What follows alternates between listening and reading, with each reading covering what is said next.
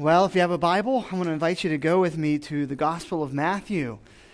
And it's a little bit of a change of us. For a while, I've been saying, go to the book of Acts. Let's go to the Gospel of Matthew today. Matthew's Gospel, the beginning of the New Testament.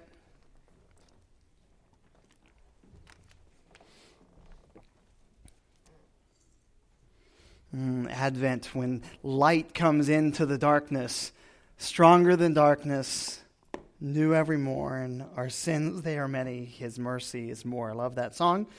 Appreciate your good singing during it.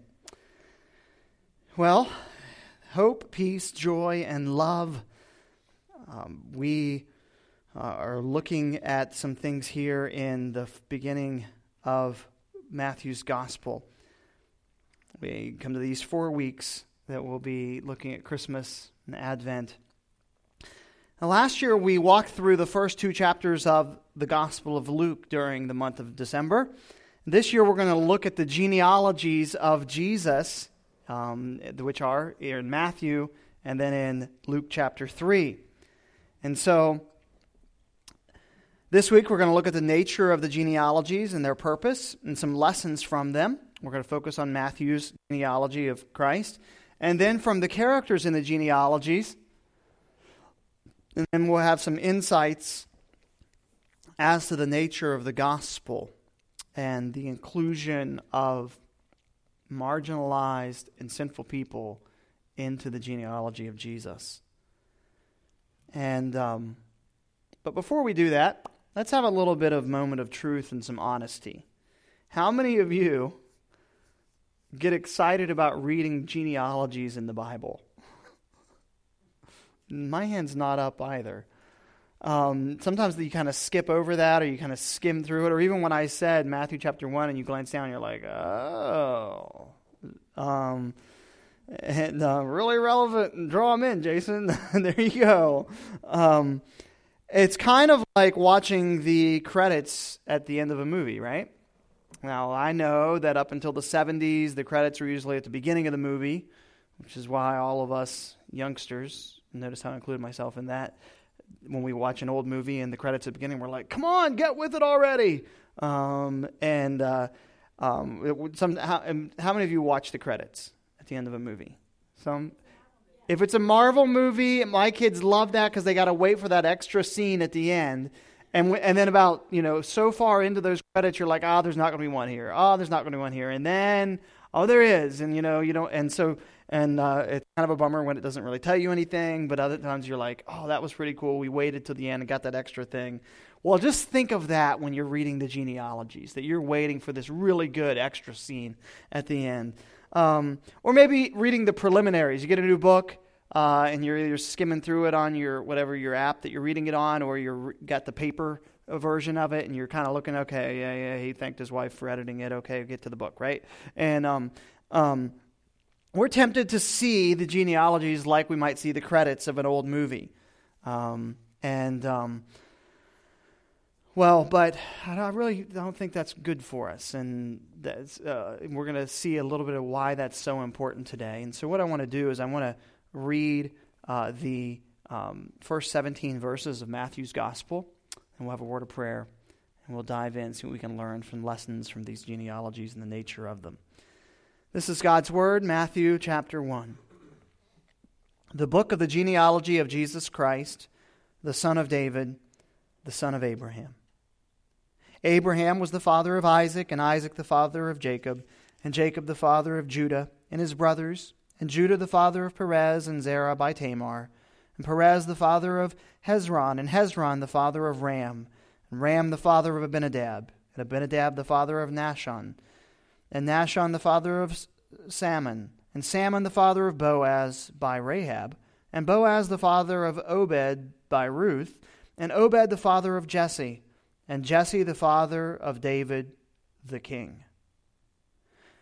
And David was the father of Solomon by the wife of Uriah, Solomon the father of Rehoboam, and Rehoboam the father of Abijah, and Abijah the father of Asaph, and Asaph the father of Jehoshaphat, and Jehoshaphat the father of Joram, and Joram the father of Uzziah, and Uzziah the father of Jotham, and Jotham the father of Ahaz, and Ahaz the father of Hezekiah, and Hezekiah the father of Manasseh, and Manasseh the father of Amos, and Amos the father of Josiah, and Josiah the father of Jeconiah, and his brothers, and at the time of the deportation to Babylon. And after the deportation to Babylon, Jeconiah was the father of Shealtiel, and Shealtiel the father of Zerubbabel, and Zerubbabel the father of Abiud, Abiud the father of Eliakim, and Eliakim the father of Azar, and Azar the father of Zadok, and Zadok the father of Achim, and Achim the father of Eliud, and Eliud the father of Eleazar, and Eleazar the father of Mattan, and Mattan the father of Jacob, and Jacob the father of Joseph, the husband of Mary, of whom Jesus was born, who is called Christ.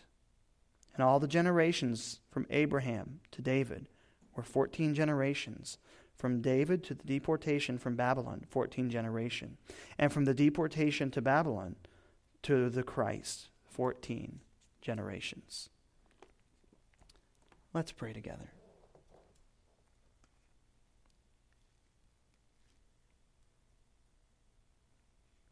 Father, we ask that you would teach us. You tell us that all Scripture is given by inspiration of God. And Lord, would you help us to learn from this family tree of the Messiah?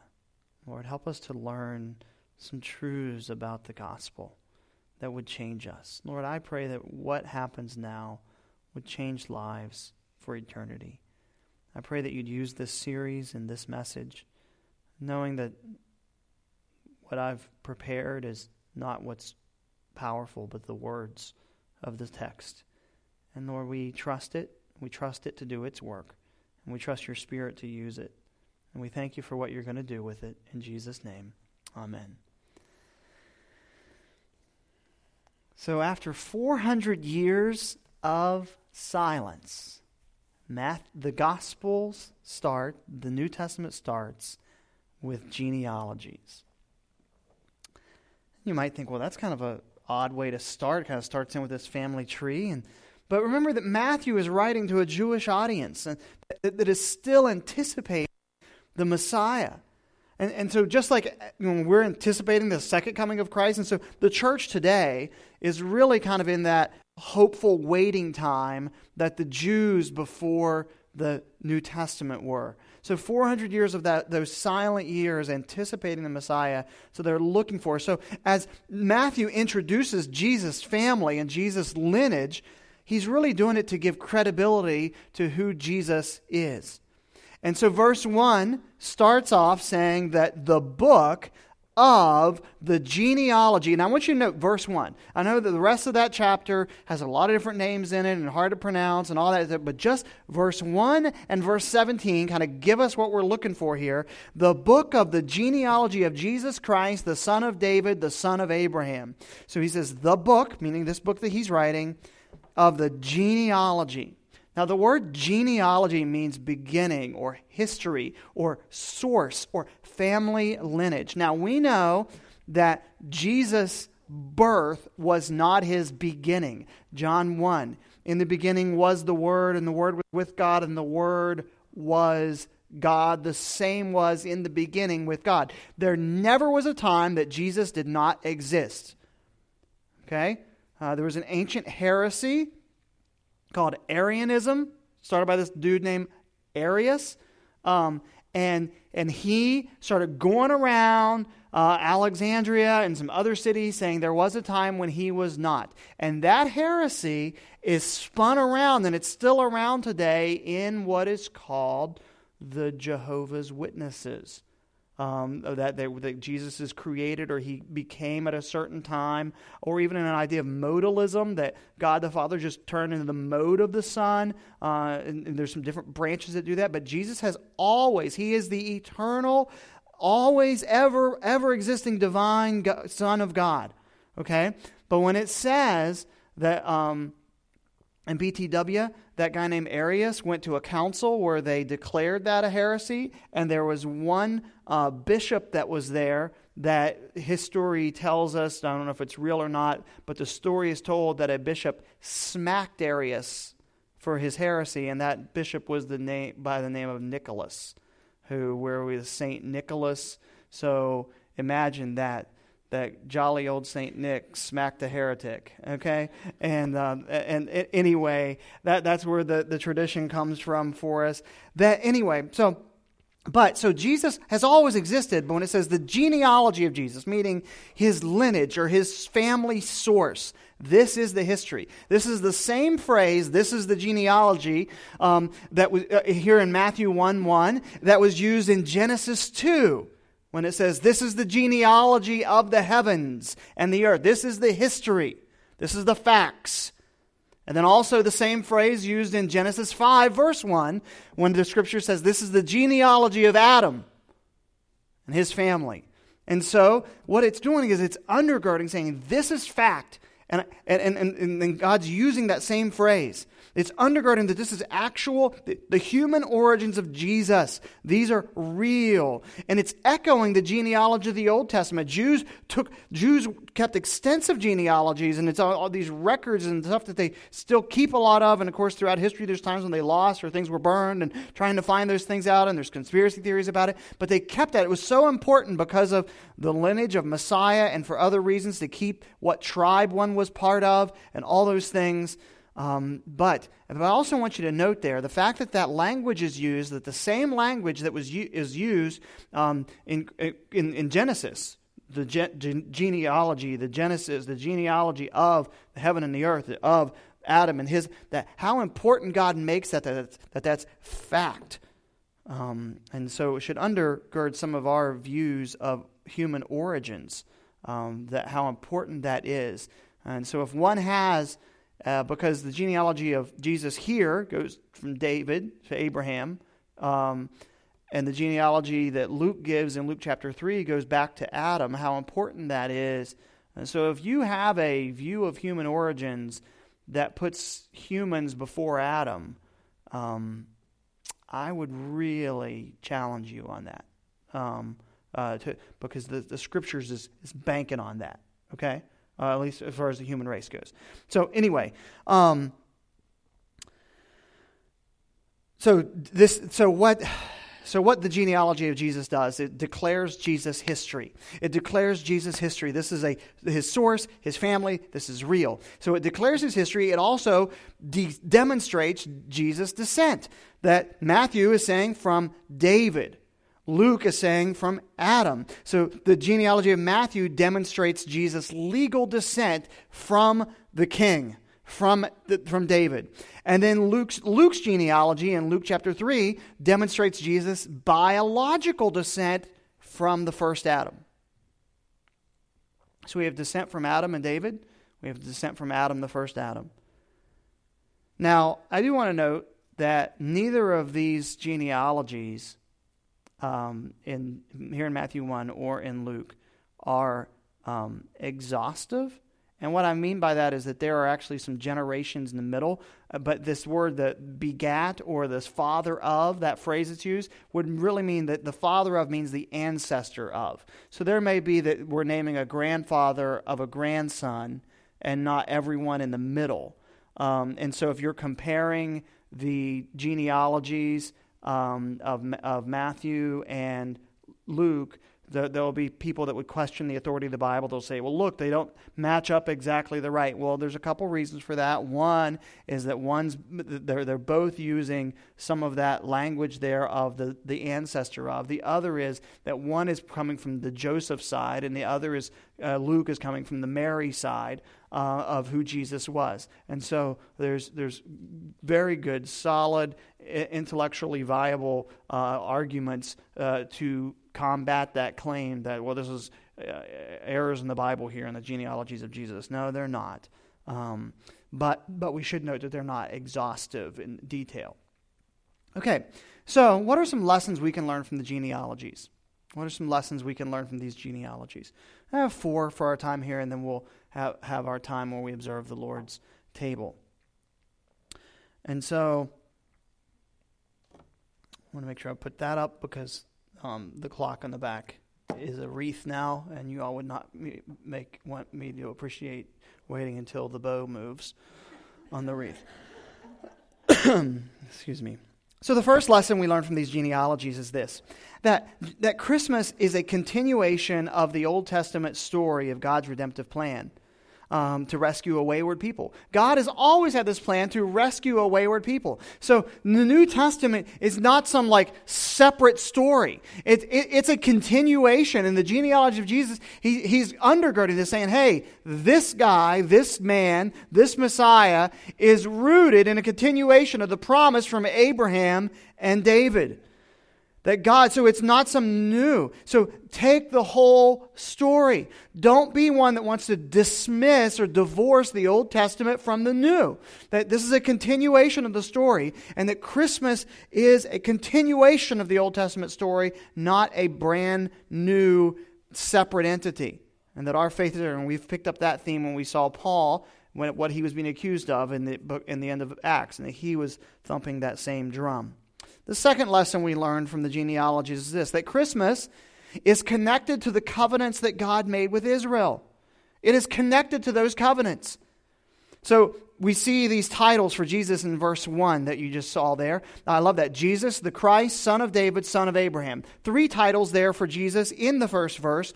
The Christ, Jesus, Christ, Son of David, actually 4. Jesus, Christ, Son of David, Son of Abraham. Jesus. This is the everyday title for Jesus. It's the similar to the name Joshua, Yahshua, which just means Yahweh saves. So in His name, God saves. So this is the everyday. We say Jesus, His name means Yahweh saves. Christ. Christ is not a last name. It is a title. It is the anointed one. The Old Testament idea of Messiah, the anointed one. They use that anointed one. So Old Testament prophets, priests, and kings, when they were recognized in that role, were anointed with oil. At the same time, throughout the Old Testament, there was prophecies of a coming prophet, priest, and king, of a suffering servant who was called the Anointed One, or the Messiah, or what we would see that as the Christ. He is the Christ. He is the Anointed One. And so Matthew declares this. Jesus is the one we've been waiting on. You've been anticipating. You've been waiting. You've had hope. And all this time, even during these silent years, and He is here. And then Son of David. Son of David. This title announces and undergirds His royal lineage. That Jesus has the right credentials. He is qualified. He is the Messiah. He has the right credentials. And then the Son of Abraham. God's covenant to Abraham, both in Genesis 12 and Genesis 22, that God had made this covenant with Abraham that through his offspring that the whole world would be blessed. So when Matthew declares this is the genealogy of Jesus Christ, the Son of David, the Son of Abraham, he is saying this is the Yahweh who saves, who is the Anointed One, who is from the royal lineage with the credentials, and He is fulfilling the covenant to Abraham to be a blessing to the nations. A third lesson we learn from the genealogies is that this Christmas story is not just about the main figures. You know, in the old movie credits that they do at the beginning, they would often just put the key roles, like maybe the producer or Technicolor, make sure they got their credit at the beginning of the movie, right? And then not everyone else. And then it's been really since the 80s, at the end of the movie, we list like everybody. If you help so-and-so get their hair done and carry their clothes around, you're going to get your name in those credits, right? And we kind of are bored with those credits at the end of the movie and ignore them. Unless you're one of them, then you want to make sure you see your name on the credits, right? And so there's this idea of like the key figures, the key characters, and then everybody else. But what the genealogies remind us of and give us this lesson is that it's not just about main figures, that every member matters. And so verse 1 introduced us to the key characters in the story. Of course, Jesus, but then David and Abraham. But the verses between verse 1 and verse 17 introduce us to 46 other people in these verses. And there's more than that, because I said that some of these might be exhaustive. It might be the ancestor of, so there might be a son and another son between there. So at least 46 people are introduced here, and with a span over 2,000 years. And all of these people have different experiences. They have different personalities. They have different spiritual levels. Some of them are heroes, like Isaac and Ruth and David and Abraham and things like that we as soon as we read their names, we're like, oh, I remember that story, and I really like that one, right? And then there's others that are kind of shady characters, and you're like, Tamar, I don't remember her being a good girl. Is that was she in there, right? Or Rachab or whatever. And then there's some just ordinary people, Esrom, Aram, Acom, Salmon. You're kind of like, all right, there's some ordinary Joes in there. Hadn't really heard of them before. And then there's some evil ones, like Manasseh and Abiah, and you're like, okay, I remember those kings were really bad guys, right? How come they're here? And so we see all these, and so you might be tempted to kind of think, there's like a dignitary party list, and then you see somebody else's name on there, and you might say, well, they're not supposed to be there. And there's kind of that heart that comes, which is the theme of this series, and I'm wanting to do these 4 weeks, is, well, they're not supposed to be there. Like, why are they there? And that's really what this Christmas story and these genealogies teach us. It's not just about these main figures, that God uses the whole. And there's a lesson there in the body of Christ, that God uses all of us, that we are all parts of this body and all contribute and participate in it in lots of different ways. Some are more seen than others. Some of the work that's done is not on the platform, but it is all crucial and extremely important. And then Matthew gives the summary there in verse 17, that all the generations from Abraham to David were 14 generations, and from David to the deportation of Babylon, 14 generations, and from the deportation of Babylon to Christ, 14 generations. Now he's trying to fit this to be memorable, and maybe a way for children to memorize this, and for some literary quality here. But what he's doing is giving us some benchmarks there. If you ever have the opportunity to visit the land of the Bible and go to Bethlehem, there is the Church of the Nativity, and I got to go there in the late 90s, and I would love to go back. So if anyone's got a hankering and extra cash to spend, I'll go with you. And anyway, but the Church of Nativity was built somewhere in the 300s by Constantine for Helen, his mother, I believe.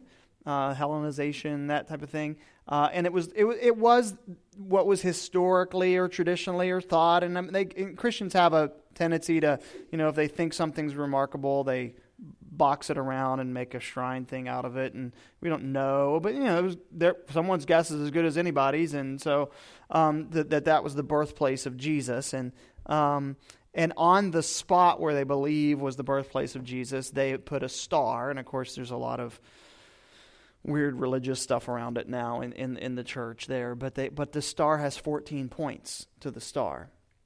And the reason for that is because of this verse. So you can Google that this afternoon, the star in the Church of the Nativity. And it was that church that a fellow in the late 1800s visited and penned the words while there, after visiting there, "O little town of Bethlehem." And so anyway, so you can Google that and look it up right now, that 14-point star in the Church of Nativity, signifying the 14 generations to the captivity, after the captivity to Christ. And what this shows us, I think there's some lessons here for us in this, and we look at all these characters in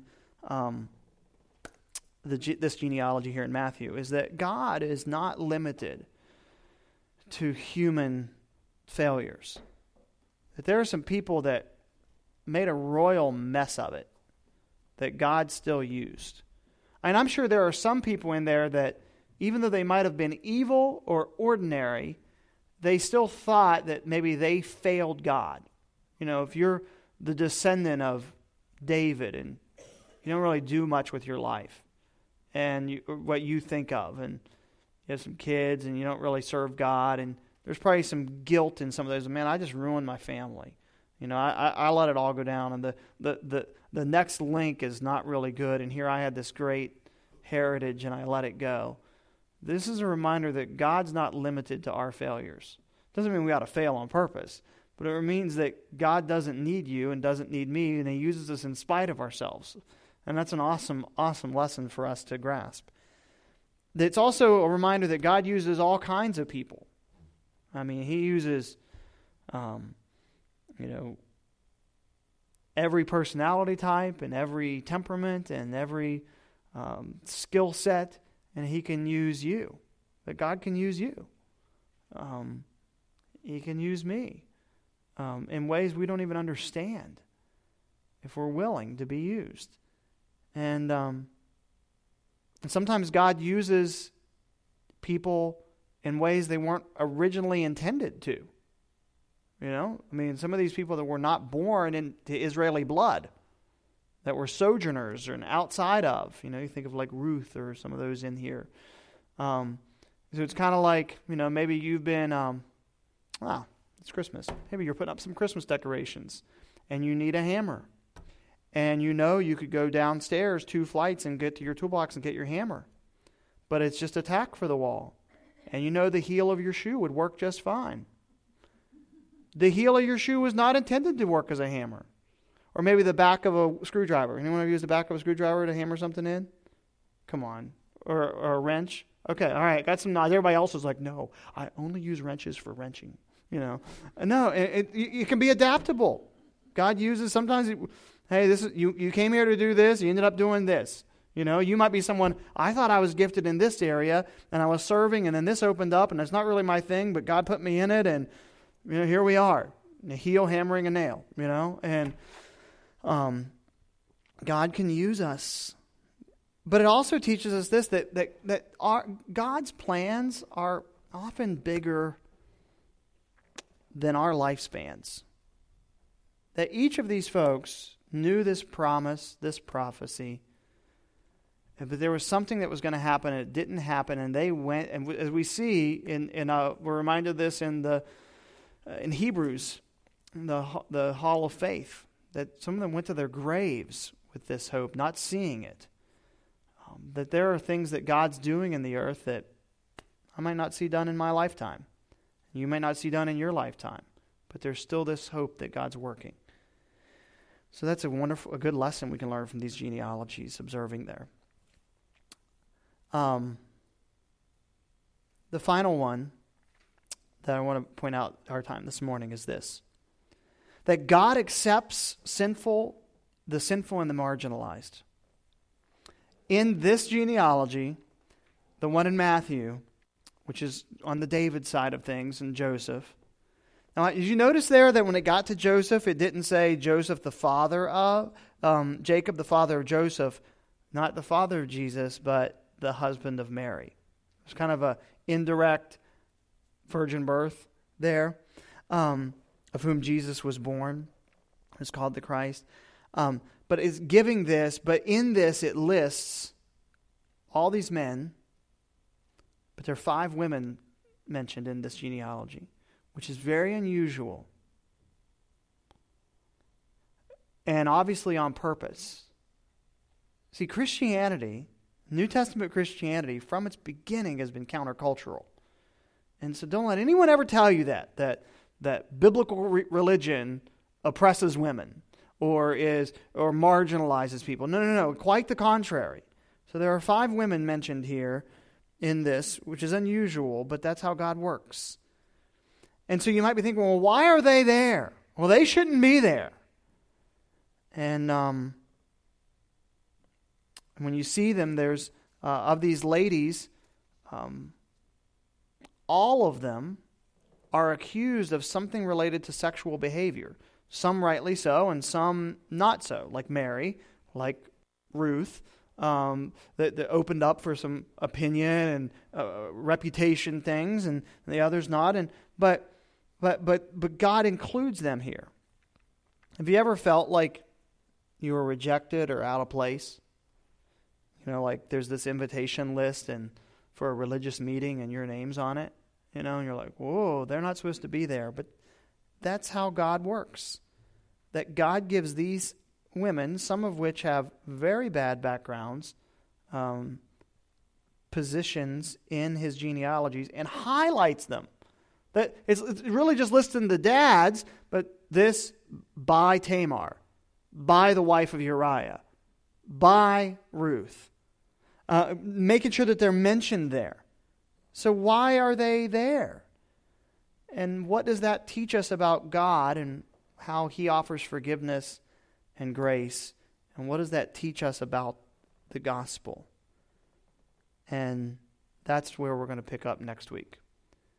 And we want to look at some of these folks and see and not miss out on the inclusion of the gospel. And Lord willing, that will make us more evangelistic and hopeful and welcoming. So as we would want to prepare him room in our own hearts and make him the primary focus of our Christmas time celebrations, that we would also want to make room in our family as a church family for those like Rahab and Tamar and Bathsheba and Mary and Ruth's. And so we'll pick up there next week. Let's pray. Father, we thank you so much for this incredible lesson for us of the gospel and display for us of the gospel in these genealogies. And Lord, I pray that we would really not have a skip over mentality of the genealogies, but a time that we would really see you working through them, that you're rooting the gospel in the old covenants and displaying for us your acceptance and work and inclusion of those outside of David's line, those outside of more morality, outside of society's welcoming, but you welcome them into your family. And Lord, help us to respond with that same heart for inclusion and welcome. And we'd be a welcoming church, and that we would see those that are far from you come to know you and become part of our family tree as well. Lord, we pray all of this in Jesus' name. Amen.